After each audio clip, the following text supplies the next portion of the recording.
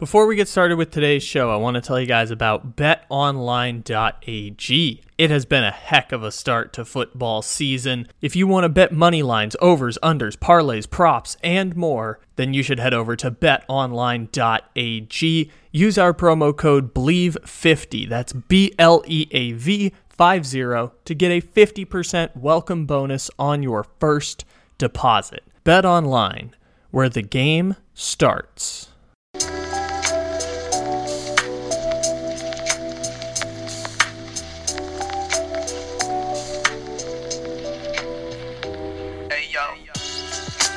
Good morning, good evening, good afternoon, or good night. However and whenever it is you may be listening. Thank you for stopping into another fantabulous episode of the Take It Easy podcast, live on the Believe Podcast Network, except it isn't live because it is, as always, a podcast. Welcome, everybody. It is a fantabulous NFL Monday once again.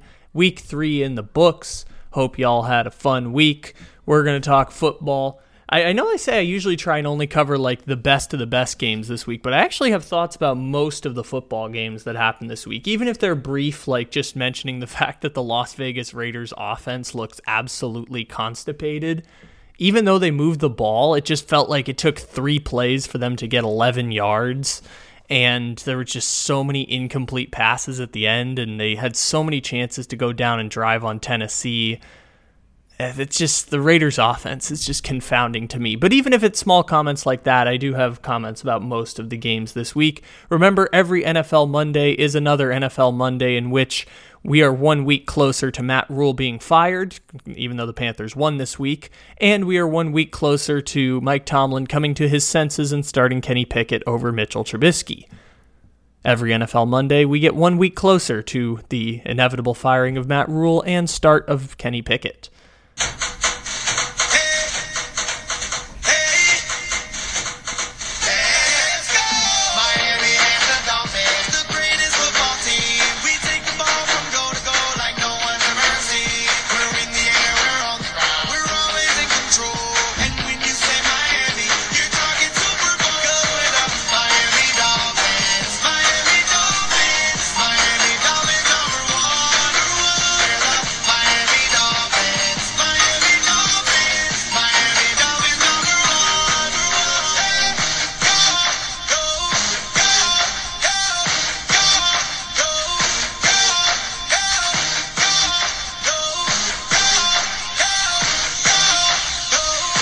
All right, 2 weeks in a row, we get to start off with the Miami Dolphins fight song. That is a remake by T-Pain of the 1970 Dolphins theme song. T-Pain made that in 2007, and in the 15 years since, the Miami Dolphins have not won a playoff game, and that might be changing this year if I were someone who would overreact to the first 3 weeks of the season, which I'm not. Miami beat the Buffalo Bills. Miami beat the Baltimore Ravens. Finger gun your way to 3-0. Tua Tagovailoa is no longer a QB purgatory guy, right? Woo! Miami Dolphins. Stand up, Dolphins, the greatest football team. Miami beat Buffalo this week. So the Buffalo and Kansas City are the 2 games I'm just going to kind of combine together because like the storylines for Buffalo and Kansas City are just eerily similar at this point. Obviously, both of them have incredible quarterbacks. And Buffalo has this awesome defense, but now 5 players who would normally be starters on that defense were out, including their entire secondary. Micah Hyde, done for season. Tre'Davious White, not playing yet. They started 4 players in the secondary who had a combined 3 starts, which is basically the same shit we were talking about last week with Baltimore. Baltimore had their 4th string and 5th string corners playing. They got Marlon Humphrey and Marcus Peters back this week, but like Baltimore had nobody against the Dolphins. Buffalo had none of their top corners against the Dolphins, and Miami had an incredible game offensively. And It wasn't even, I mean, it's weird because Miami didn't put up very many yards in the game. Tua was under 200 for the game. Their rushing attack is still shitty. I mean, they had 2 touchdowns this week, but they came from Chase Edmonds, who had 6 total carries in the game. So Miami just has no confidence in their running game. And I said at the start of the season, I don't think this running game is any good. Just people were betting on Mike McDaniel, who, again, the Dolphins didn't want him. They wanted Sean Payton, then they wanted Brian Daboll, then they settled on Mike McDaniel. But everyone was betting on Niners' zone running scheme will make Chase Edmonds and Raheem Mostert great. And in that game, those two had a combined 14 carries for 35 yards. And the Dolphins have not averaged more than 4 yards a carry as a team in any of the 3 wins to start the season. But Miami wins because of special teams mistakes for the Buffalo Bills. Like, game script-wise, Buffalo wins that game 7 out of 10 times. If you're following that game script, so basically if you're circling back in the game here, remember Tyler Bass misses the field goal that would have put, in the fourth quarter, would have put Buffalo up 20-14. It was a 42-yard kick. He nubbed it. It just barely squeaked out to the left. If that kick goes in, which it goes in 70% of the time, then Buffalo's up 20-14, kicking the ball back to Miami. Instead, Miami gets the ball, and they immediately complete I believe it was a 30-yard completion to Jalen Waddle.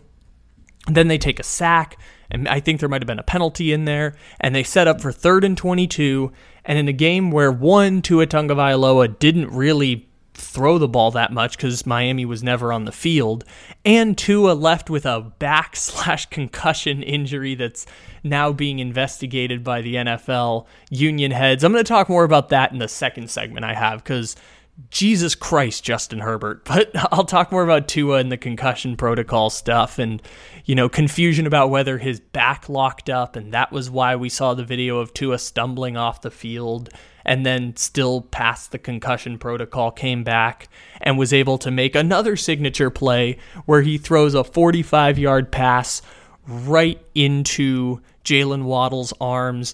If you follow Mina Kimes on Twitter, she posted the basically the all 22, but like all the players are dots on the field of the script, like the I think it's the Amazon AWS like tracking players on the field, and it just makes them all dots with numbers.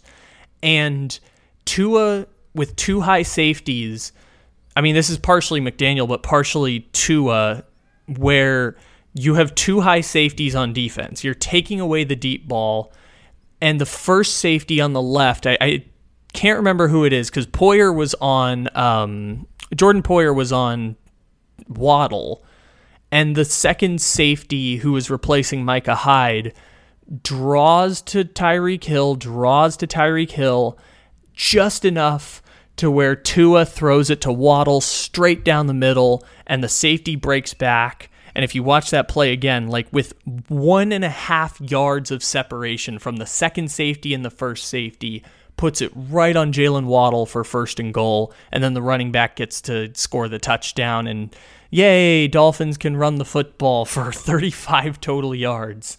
And, that play was just a perfect bomb to Waddle. Tyreek Hill and Tua draw the safety off, and then boom, Waddle with 1.5 yards separation. It was a beautiful play by Tua Tagovailoa. Just fantastic play. I know last week he had the underthrown touchdown by 8 yards, and then he had the really good play to Tyreek Hill last week. This was like picturesque, one of the best throws of the week, to hitting Jalen Waddle on 3rd and 23 that then gives the Dolphins a 21-17 lead, which, remember, the Dolphins, even if they score that, but they would have started about, what would it have been, 7 to 12 yards backwards.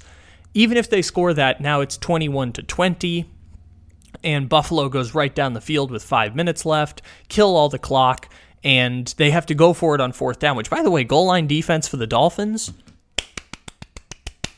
Great job goal line defense for the Miami Dolphins today. But even with how great it should have been, if Buffalo if Buffalo gets that kick to go in and gets their scripting right where Stephon Diggs doesn't leave with a cramp and the play to McKenzie doesn't get called back, or at the end of the first half where Josh Allen bobbles the spike that would have also led to a field goal, that took 3 points off the board. Bass just straight missed that one. And then because of that, they were down 4 in the last 2 minutes of the game. And they had to go for it on 4th and goal at the 2, which led to Josh Allen straight underthrowing Isaiah McKenzie in the end zone. And instead, Buffalo leaves. If you count that as a field goal that they had to go for, that's 9 points left on the field for Buffalo just on special teams alone. And that 9-point difference means Buffalo's up big. And maybe Tua has to run a 2-minute drill at the end of the game, instead of getting an all-time punt that hits off the butt of a teammate, perfectly encaptured with someone who had a 1,000 picture a second camera that nailed the moment when Tommy Morstead punted the ball off the butt of a Miami Dolphins player, which prompted Tyreek Hill to have the quote after the game, quote, "I've never seen a butt punt, but next time Sherfield's going to catch it with his butt cheeks because he's got strong butt cheeks."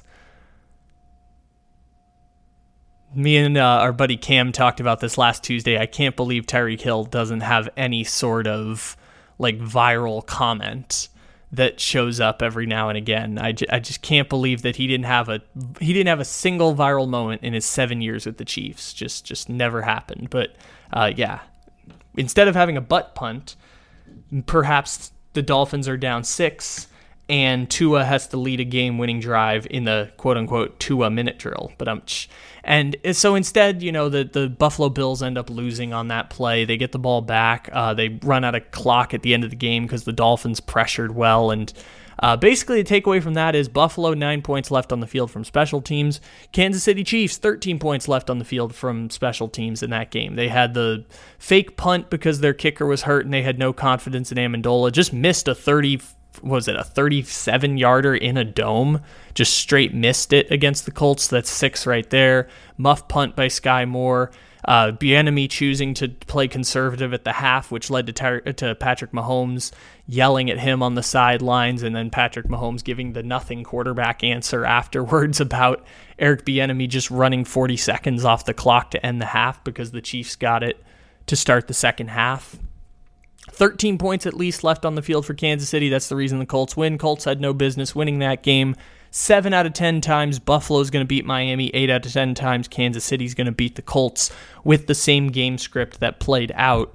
It just was a fluky type of situation. And the reason I lumped Buffalo and Kansas City together, the first part was talking about those end-of-game situations where special teams is the reason they lose those games, and those are things that come the playoffs, sure, they could lose on a special teams play. Sure, they could leave 13 points on the board. It's less likely to happen than, say, their team just not being talented enough to compete in the playoffs, or Buffalo and Kansas City just being totally overwhelming to start the season. Sure, totally possible. More likely that these were just anomaly games that are going to happen over a long season. The second reason I wanted to combine those two together is, man, oh man, the Buffalo Bills and Kansas City Chiefs cannot run the football. Just straight up cannot run the football. In the first half of that Bills and Dolphins game, the Buffalo Bills had 180 passing yards and 8 rushing yards. Had 8 rushing yards early on in the game. And remember, I keep saying all year with the Buffalo Bills, the reason to watch them is because they're super fun. And God fucking damn it, was that Bills-Dolphins game fun to watch. Just all of it was fun to watch, even though Buffalo deserved to win that game. Just so much fun to watch. And their entire purpose of the regular season for them is to get healthy for the playoffs, which is already taken a big L because Micah Hyde is done for the season and 5 of their defensive starters were out this week. And in the meantime, they could learn how to run the football, but it's just baffled me for 4 years how fun this Buffalo offense is. And for the past 3 years, how Josh Allen has been an MVP elite quarterback. And they just have had the worst running game of any good team in the NFL. Obviously, the Rams were worse than them last year, but I'm talking about for an extended period of time, just awful at running the football. And the Miami Dolphins were also terrible at running the football, but Buffalo dominated time of possession because in the second half, they just started using screenplays as the running game. And on the drive that ended up missing the field goal, I believe it was Zach Moss had a 41-yard run mixed in there. And that's going to make the rushing stats look better for Buffalo. But when I say Buffalo cannot run the football, it means possess the football for an extended period of time and convert it into points. And where Kansas City has improvised from not being able to run the football is what we saw in the Cardinals game. Kansas City, Mahomes had 15 consecutive completions, 14 of which were under 10 to 15 yards.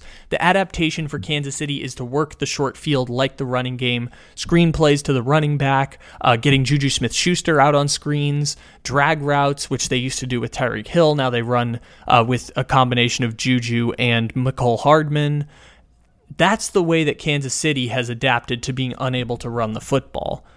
Buffalo hasn't really found a perfect adaptation. Their offense just succeeds without being able to run it. And of course, you don't need to run the football when you're putting up 5 touchdowns in the first half. Like Buffalo can do that, Kansas City can do that. Like that, it's not a problem then. It's a problem when it's a game like this against Miami where your offense isn't clicking the way that you hoped it would click. You're on the field for extended periods of time. It's 95 degrees on the field. And the Miami Stadium has this interesting thing where there's only shade on the home sidelines. I saw people were complaining about that being an OSHA violation during the game. And it's games like that that running the ball is effective. And Buffalo had an 8.5-minute field goal drive during the third quarter. They had a healthy split of run and pass. Like I said, the the Zach Moss 41-yard run was mixed in there as well. And Buffalo was able to kill clock with screen passes to the running back and one big running play. And that was the best their running game has looked all season. At the end of last year in December, they tried to figure out running the football. Then they got to the playoffs and said, fuck it, Josh Allen is our number one running back. And when you get to the playoffs, you can do that again. You just can't let Josh Allen take all the big hits because remember, Buffalo's entire goal is to maintain health. And they're already not doing great in that respect. So the long-term goal is to get everyone healthy for the playoffs in January. Kansas City had this same problem against the Colts, and it's the reason that even though they left 13 points on the board, muffed a punt, missed a field goal, and then called a fake field goal for just no fucking reason in the middle of the game, Kansas City, leaving 13 points on the field, still should have won that game. Even with 24 seconds in desperation time, they got the ball within 5 yards of field goal range before the pass from Mahomes was behind Juju Smith-Schuster, which Mahomes and Tom Brady kind of live in this same respect where we just anticipate they're going to go down and win every time, like we thought with Tom Brady against the Packers. It's just that they do it more often than everyone else, that we just kind of like backlog the misses in our head. I remember last year, I think it was against, it was one of those bad teams last year. I think it was Washington maybe, where Mahomes threw a pick in the 2-minute drill and they ended up losing. Maybe it was Philly. I can't remember who it was last year, but they threw a pick in a 2-minute drill and everyone was like, oh, watch out for Mahomes. And today this was on Mahomes. Like the throw behind Juju at the end was an interception. But again, even when the special team screws up for 13 points, they still almost like pull one out of their ass and force overtime against the Colts. And I just watched that game and I feel like Buffalo and Kansas City are following the same plane because we know their offenses are totally overwhelming. They're very minimal differences from last year over to this year. And both teams are struggling to run the football. Both teams have totally overwhelming offenses, and the regular season exists for both of them to find good health. And I'm watching both these games, and they're following incredibly similar game scripts, which is not to say the Dolphins, I mean, we did the analysis of Tua earlier on, and an analysis of the Dolphins' defense. Like, they were very, very good as well. The Colts took advantage of the offer. Even though the Colts fucked up a couple times, the Colts took advantage of some of the opportunities that helped explain why they ended up winning that game when they probably lose that game 8 out of 10 times, and the Miami Dolphins lose that game to the Bills 7 out of every 10 times. Hey!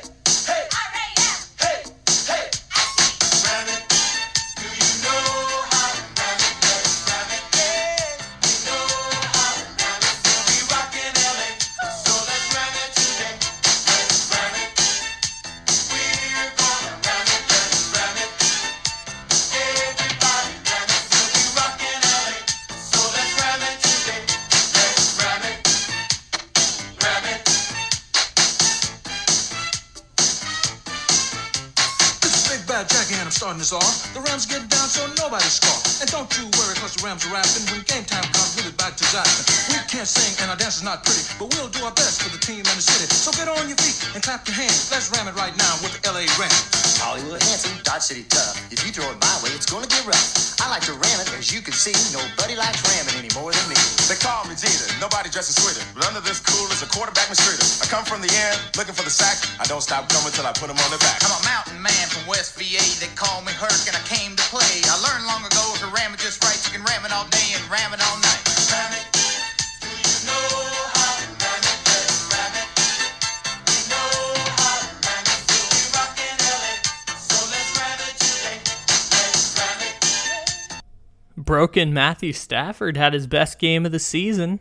Shout out to Broken Matthew Stafford for having one awesome play in there. I think it was like 3rd and 11 where he like dodges a sack and then fires a 12-yard completion to, I think it was Skowronek, who was the leading receiver for the Los Angeles Rams. Shout out leading receiver Ben Skowronek for Skowronek,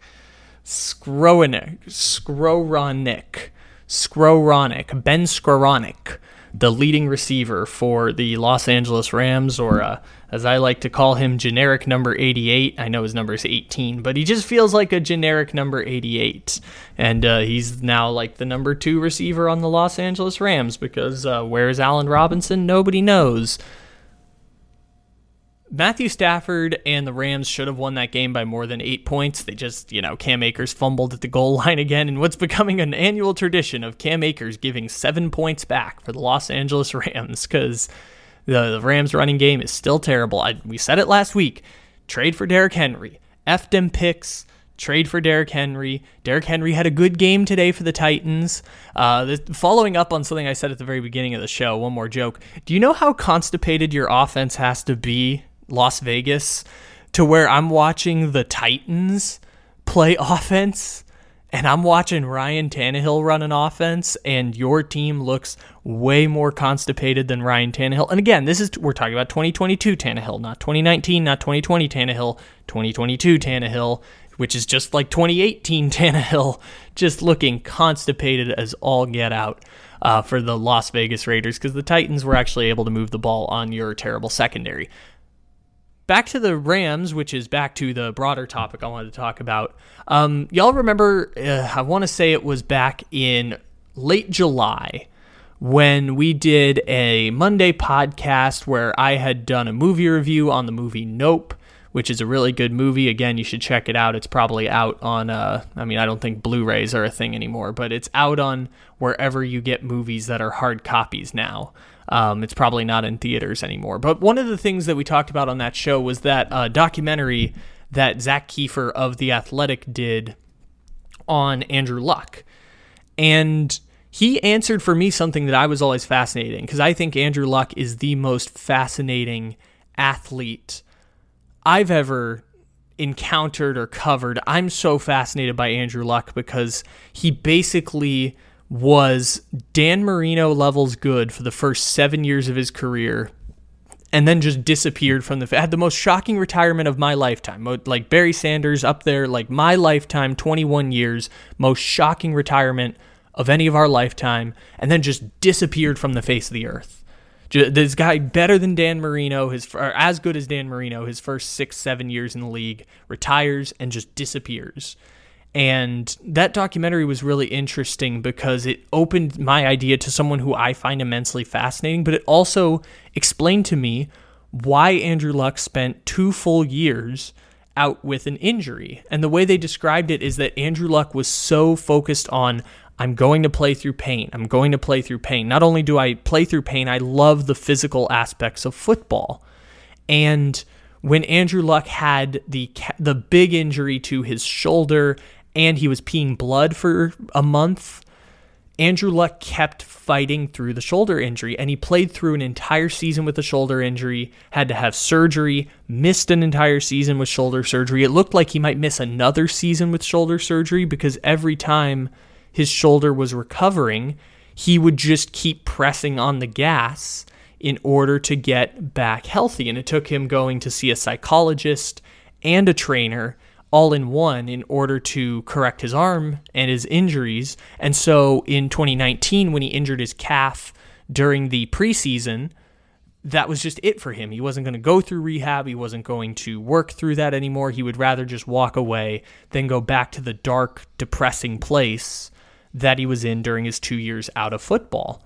And it revealed to me, there was a great phrase in there that's like, part of it was the injury itself, and a bigger part of it was football culture that encouraged playing through the pain. And it was when Andrew Luck suffered an injury that he lost his, as they described it, football virginity, where he had a major injury, and that's when it sapped the love and joy that Andrew Luck had for football away from him.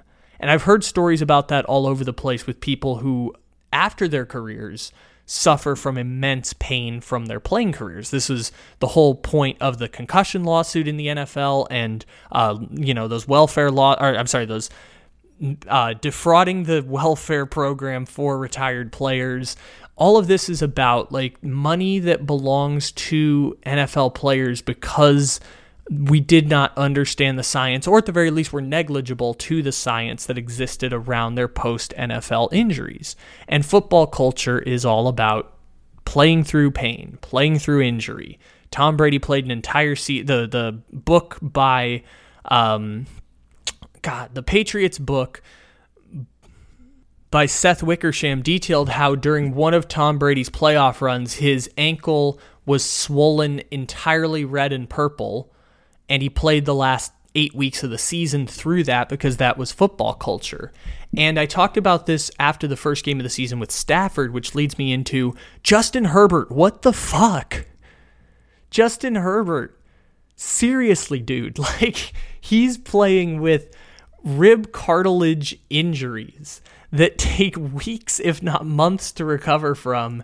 And he was going to take like a pain-numbing injection in his chest, which was, I think, a bigger story just because it was the doctor who injected Tyrod Taylor, which, by the way, that's some fucking Chargers shit right there. The Chargers are the team that is so notoriously cheap that they will have a malpractice lawsuit from Tyrod Taylor, and then they will let that same doctor inject Justin Herbert's chest because the Chargers are cheap as shit. I know that that's lacking nuance. I know that's lacking a deeper conversation. I just want to shit on the Chargers. Let me be emotional. I'm a 5-year recovering Chargers fan. This is part of my recovery process and continuing to be a sober Charger fan.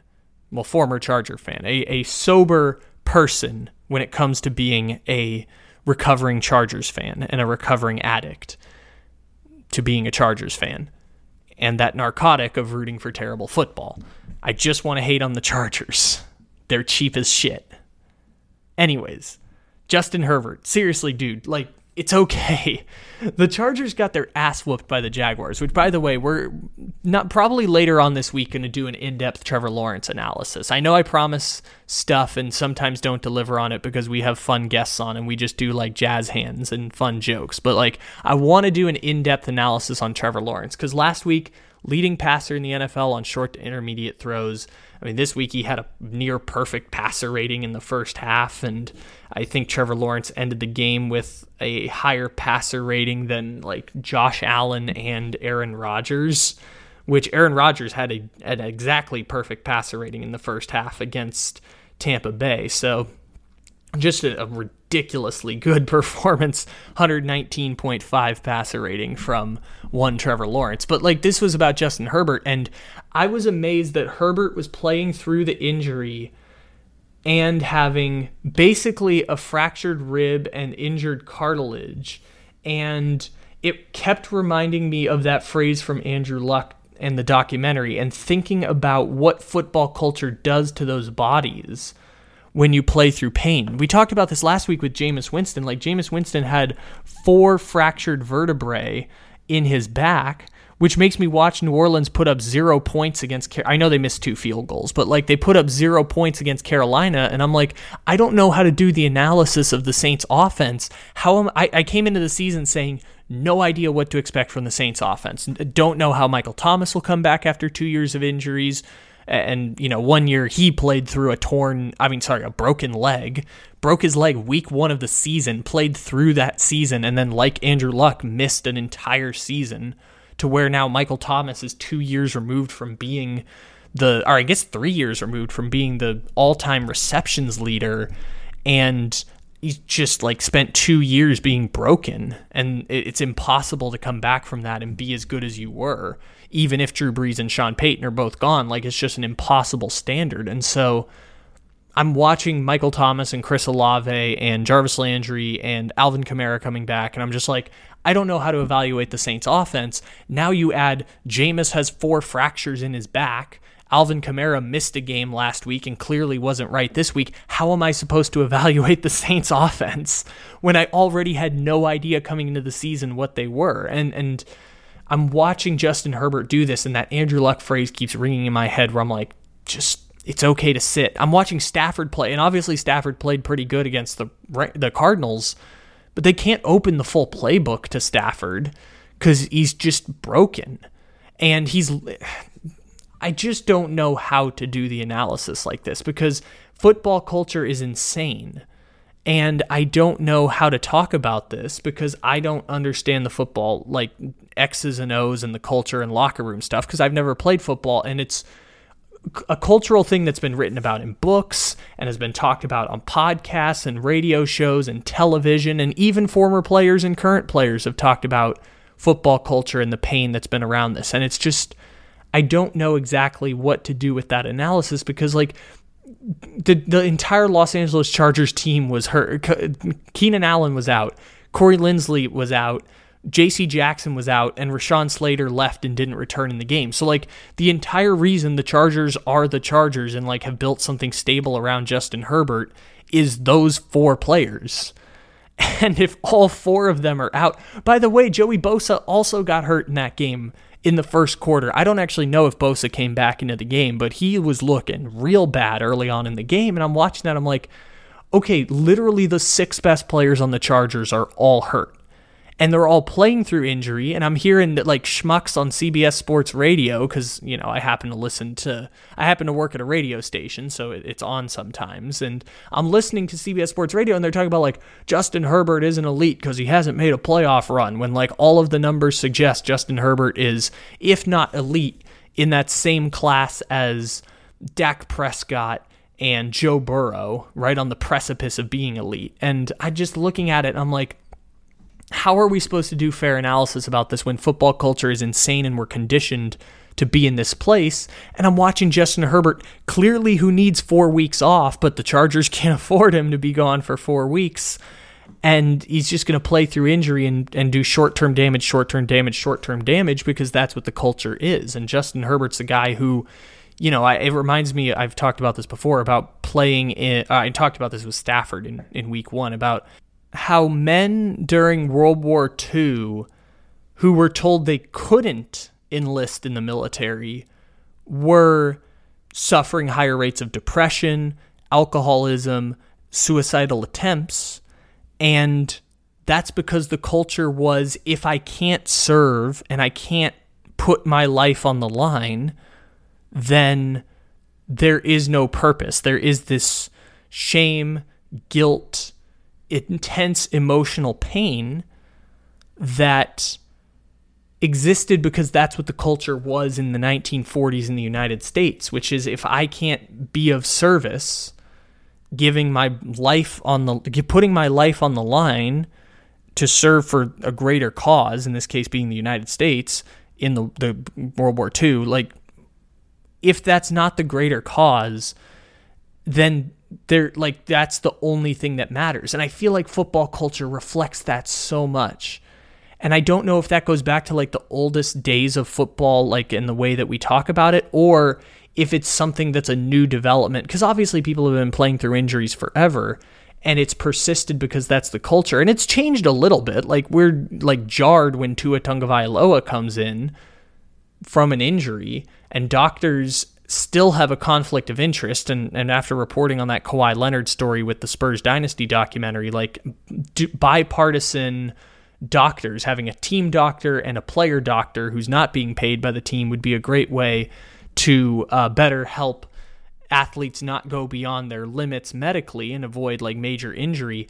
Removing the conflict of interest within medical practices of teams would make a difference there. But at a certain point, like, it takes small changes to develop the culture over generations. And Justin Herbert's one of the newer guys. Like, he was drafted 8 years after Andrew Luck and still has that same fighting acumen. Jameis Winston was 2015, and he's playing through 4 fractures in his back. And Alvin Kamara's playing through injury. And now Justin Herbert and Tua Tagovailoa, who are the 2020 draft, are the latest examples of this football culture perpetuating over generations, which I think is cause for concern. I'm not going to say it's like an abject problem. I just feel like there's a cause for concern when there isn't some sort of protection for these athletes like Justin Herbert, sometimes from themselves in that case. Like, medical science has gotten to a point where like these are decisions that should be taken out of the hand of the employer and the team, especially when we have better scientific evidence around the long-term effects of injuries. And even if we want to go more, instead of scientific, if we want to go more of an anecdotal case, Luke Kuechly retired at 30 and Andrew Luck retired at 29 because of the damage to their bodies from pushing through injuries as part of football culture, in no small part football culture, and the lack of medical supervision in between certain steps. And it's something that I feel like should change. It's going to take a long time to change. We just aren't working to adjust the way we talk about football culture. And I'm going to transition here over to talking about Mac Jones, but Mac Jones had an injury at the end of his game as well, where he's like running off the field, limping on one leg because he has like ligament damage in his ankle. And it's like, this is over the top in a way that I feel like a lot of careers could be sustained and improved, and football as a sport could grow, and everyone could be healthier if we adopted some different practices and worked to adjust the culture a little bit more than what we're already doing. Because the change is happening, but it's not happening in a way where it feels like we can see meaningful difference unless we look back 15 years or look back 10 years. Because we could look at what's happening with Andrew Luck, down to Jameis Winston, down to Justin Herbert, and Tua, and Mac Jones, and say, this is perpetuated across generations where people within football culture play through pain and there is no secondary option regardless of the long-term consequences and the detriment to their bodies.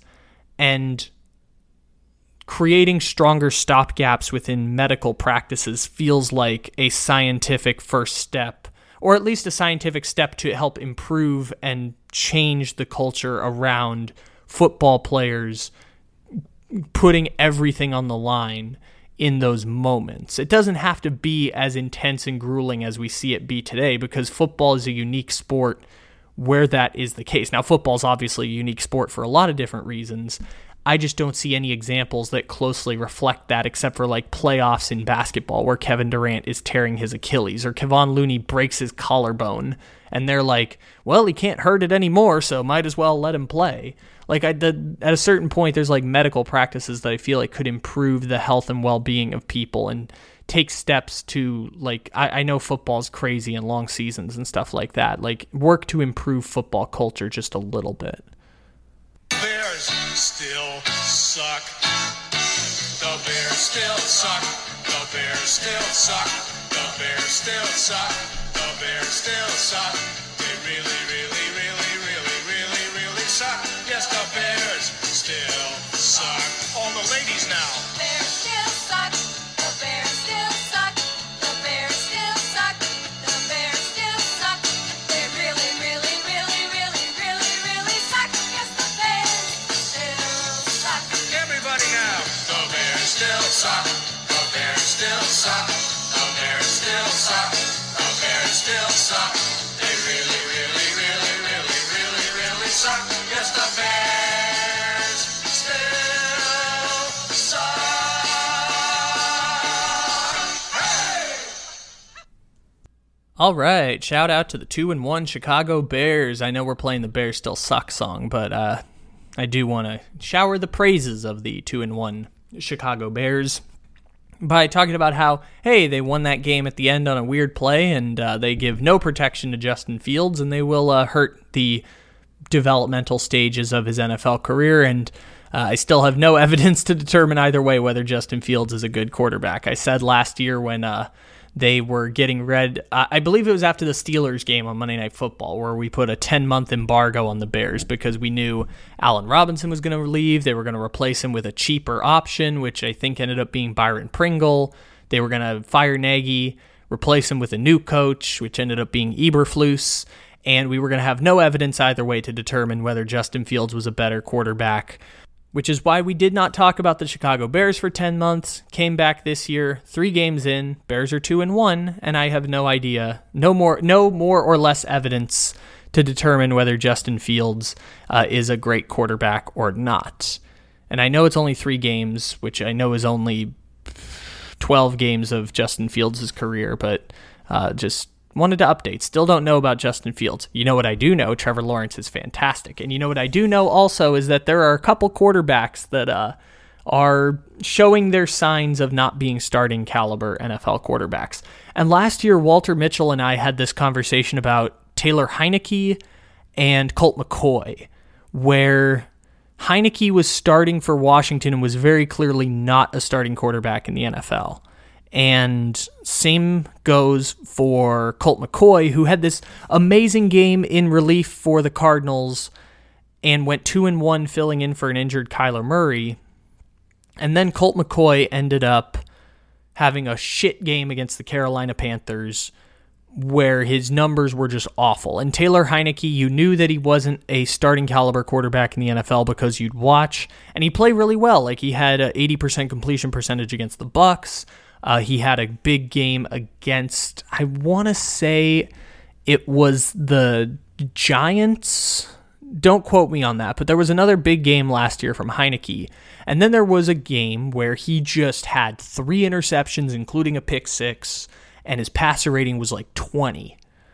And that's a moment where it's like, okay, that's when the starting quarterbacks, because the thing I learned like 4 years, or when we first started doing this podcast in 2019, I think it still stands, was when Sam Darnold got mono for the Jets, and I believe it was James Falk or Luke Falk who came in to replace Sam Darnold, and he went 15 for 20 for 130 yards on a Monday Night Football game. And that made me realize that, like, in a basic NFL offense with some base level of stability, any of these quarterbacks can go 15 for 20 for 100 yards and just game manage their way, punt the ball every time, but they're going to have a high completion percentage because they don't trust them to throw the ball more than 10 yards down the field. And then you're going to have games where they just shit the bed, just like don't even look competent out there. And that's the difference between a starting caliber quarterback and a backup caliber quarterback. And I'm watching this with Davis Mills right now, because Davis Mills, you may remember in week 1 when they were going into the 2-minute drill against Indianapolis, they had a 3rd down and 1 at the Colts 47-yard line in overtime, tie game. And I said out loud, watching this on the red zone, Texans aren't going to get it. Bunch formation, handoff Rex Burkhead, -2 yards, punt to the Colts, game ends in a tie. I just felt so sad because there was no chance the Texans were going to get that. And then last week against the Seahawks, they had a 7-point deficit where they'd only scored 9 points in the game, hadn't scored a touchdown the entire game. They're down 7 to the Seahawks, who, again, Russell Wilson and Nathaniel Hackett have been booed at this point by the home fans at the home opener. And the Texans have Kirk Cousins purgatory, because, again, Davis Mills got the Kirk Cousins purgatory award. And he went -1 yard completion, incomplete, 4th down and 11, incomplete, game over. And then this week, in a 2020 game with a minute to play, Davis Mills has a pass tipped at the line of scrimmage, intercepted by Roquan Smith. Instead of going to overtime, Texans lose. After the drive before that, they kicked a field goal when they had, I believe, 1st and goal 3 times. I might be thinking of a different drive exactly, but I'm going to say that one of the drives they had 1st and goal and couldn't get in on 3 consecutive plays. And because of that, it was 2020 in the first place. And I'm watching that, and I'm like, that's why Davis Mills is going to be replaced. And I don't think the Texans may win a game the rest of the season. I think the Texans will be a team that is drafting number 1 in the NFL draft. And if not number 1, number 2. Like, Texans right now are 0-2-1, and I think they might not win a game the rest of the season.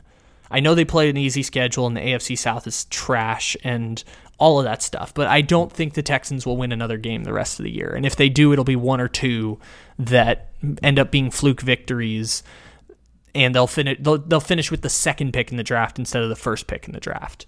And Davis Mills is a transition to another quarterback because he just does dumb shit. Davis Mills in 2-minute drills this season is 0 for 8 with that. I'm sorry, he's 1 for 8 passing in 2-minute drills. He's 1 for 8 with that -1 yard completion that happened in the Broncos game and the interception that goes from being an overtime game to a loss immediately against the Chicago Bears. I know it was tipped. I know it wasn't his fault, but 1 for 8 for -1 yards of offense in the 2-minute drill. Davis Mills. And this happened with Davis Mills, and this happened with Mac Jones against Baltimore. And this are different levels. Like, Mac Jones is a decent NFL quarterback. Davis Mills, if he were on the Patriots, would probably look something like Mac Jones. Mac Jones looks pretty good at times.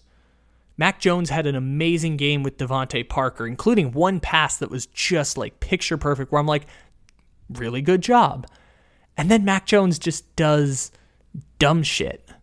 Like, they get the fumble by Bateman, move right down the field with the running game and a big play to Devontae Parker, and on 3rd down, all the Ravens have to do is just blitz 5. Mac Jones is going to throw one up on 3rd down, and it's going to get like center field intercepted by Marlon Humphrey when they were at the 15-yard line. And there was a receiver in the area. It's just Marlon Humphrey had to like box him out and make an easy interception. And there was a throw where Mac Jones just went right in the middle of the field and got picked off by the linebacker. And it's just one of those things where I'm like, yes, this was the thing that happened with Josh Allen when he first started with Buffalo, but I look at Mac Jones and I look at Davis Mills and I look at those guys that we know are backup quarterbacks in the NFL, like Trubisky, and I'm just like, oh, this is blah. Because you can game manage your way to like a decent stat line where like Mitchell Trubisky put up, 180 yards, and the Steelers scored 6 points on offense. And then they had a drive down the field and then kicked a field goal against, I think it was Cleveland. I didn't watch a single minute of that game on Thursday, so like, sorry if I got that one wrong. But like, I'm thinking back to the Bengals game. I'm thinking back to the parts of the Patriots game that I saw, which wasn't much. And then everyone was like complaining on Twitter that the Steelers kicked a field goal at the end, but they only had like 14 points up to that point. So like, there isn't anything special there, and the offense just has a lot of punts. Washington did this shit also on Sunday, but I think this is the reason why Carson Wentz isn't the elite quarterback I thought he was going to be in 2020, is because the Carson Wentz experience involves being an elite quarterback while simultaneously doing dumb shit that a backup does. It's a really weird combination for Carson Wentz. And like, coachability is something that people complain about with Carson Wentz. We didn't really see the dumb shit in his first few years in the NFL. This feels like a new development, in part because of the injuries in part because Carson Wentz had the greatest offensive line in the history of the NFL, strong stability with that Eagles team that went on to win the Super Bowl and immediately got dismantled within 2 years. And Carson Wentz has been in the rotating panel of Colts and Washington now, where he looks like the same quarterback every year for the last 3 years when he's played on bad teams. And it's been the roller coaster Carson Wentz experience that we watch with Davis Mills and we're watching with Mac Jones at the same time. But at least with Carson Wentz, we see it for like more sustained periods of time. Whereas Mac Jones and Davis Mills, we don't really get the same glimpses of success. Mac Jones is a different case than even Davis Mills himself. We see the dumb shit, and it's the thing that ends up... I mean, it's dumb shit from our vantage point. It's just like we don't see the great quarterbacks who add value doing that. And it's why the Texans will be looking for a new quarterback. It's why the Washington racial slurs will be looking for a new quarterback. It's why the Patriots will now be without Mac Jones, and it's going to hurt, but, Bailey Zappi is going to go in, and Patriots fans are not going to see a noticeable difference between Mac Jones and Bailey Zappi. You're still going to have the interceptions. You're still going to have a couple of plays that wow you. You're not going to watch a noticeable difference there. And also when it comes to Washington, we mentioned Heineke earlier. It's the reason that Washington replaces Heineke with Wentz, and their win total is not going to change. Obviously, there are other factors at play. Just Heineke to Wentz adds no value to Washington. Wentz is undoubtedly a better quarterback than Heineke most of the time. It just doesn't add any value in the win column. Just as the difference between Mac Jones and Bailey Zappi will not change the outcome of the Patriots season. And if we had a theoretical quarterback switch from Davis Mills to motherfucking Jeff Driscoll or whoever the backup is on the Texans, you're not going to see any difference. Because if Davis Mills plays for the Texans, they might not win a game the rest of the season. And if Jeff Driscoll plays for the Texans, they probably won't win a game the rest of the season. Therefore, all of those quarterbacks aren't adding value to their teams, and therefore all of those teams would be better off looking for alternative options. And if you can't find an alternative, like Washington tried, Washington called up every quarterback in the NFL. They made calls on Patrick Mahomes to Kansas City. They called the Seahawks and offered 3 firsts for Russell Wilson. Russell Wilson just wouldn't waive his no-trade clause. Like, Washington tried. The best they could do was Wentz, which is better than Heineke and adds no value to your team. The Texans are shooting for a rookie quarterback. The Patriots just got their rookie quarterback in Mac Jones, and it's pretty clear that Mac Jones is a fine quarterback, will not be as good as Derek Carr.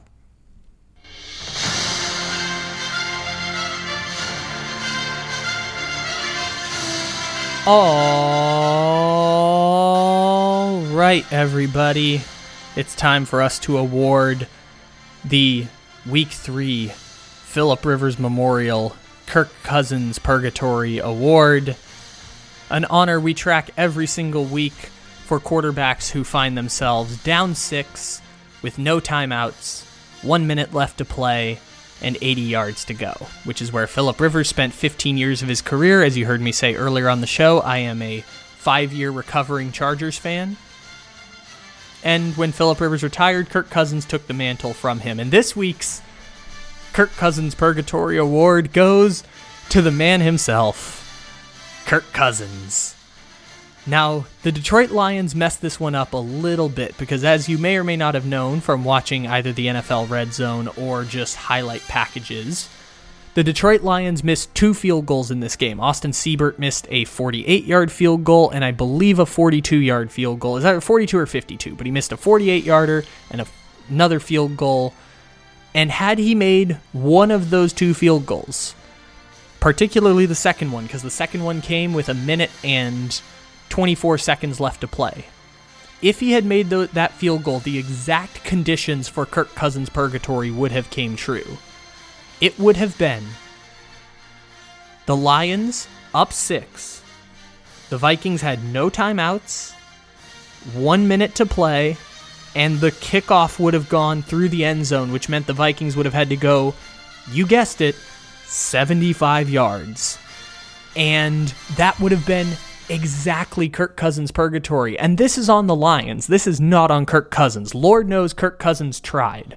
The Lions didn't hold up their end of the bargain because by missing that second kick, which at the time was 1:24 to go, Vikings had used all their timeouts, and the Lions were up by 3. If that kick goes in, we get exactly the definition of Kirk Cousins purgatory.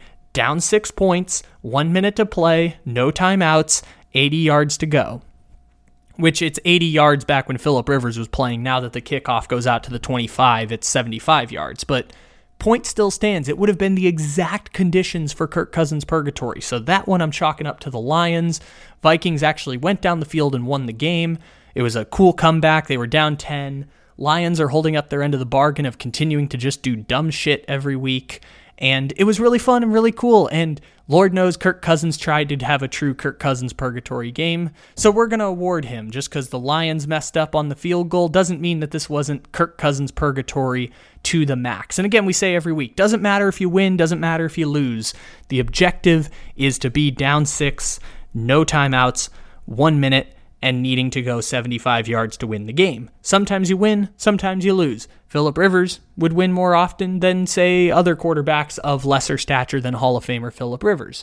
Kirk Cousins tends to win a lot of these games. When he does, his defense then lets him down after, like they almost did with Jared Goff again today. But Vikings end up winning, and Kirk Cousins gets to once again reclaim the throne of Kirk Cousins purgatory, which Kirk Cousins hasn't held the title in a little bit. Let's see how long it's been for our friend Kirk Cousins. It has been since week 16 of last year since Kirk Cousins has claimed the Kirk Cousins Purgatory Award title. He has now won the award a record 7 times here on the podcast since we've been tracking it starting last season. So in 21 games of football, Kirk Cousins has spent 7 games in Kirk Cousins purgatory, a whopping 33% of the time. 1 in every 3 games, Kirk Cousins finds himself down by 6 points, no timeouts, and needing to drive the length of the field.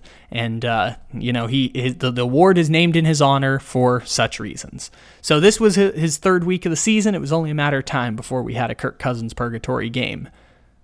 Ladies and gentlemen, thanks for stopping in here to the Take It Easy podcast. We appreciate you stopping in however and whenever it is you may be listening. Leave a 5-star review, leave a download, check out our documentary on the San Antonio Spurs, and check out our new podcast with Cordell. Well, I'm doing Cordell Stewart's show now, so you should check that out as well. We'll play clips from that as the season rolls along.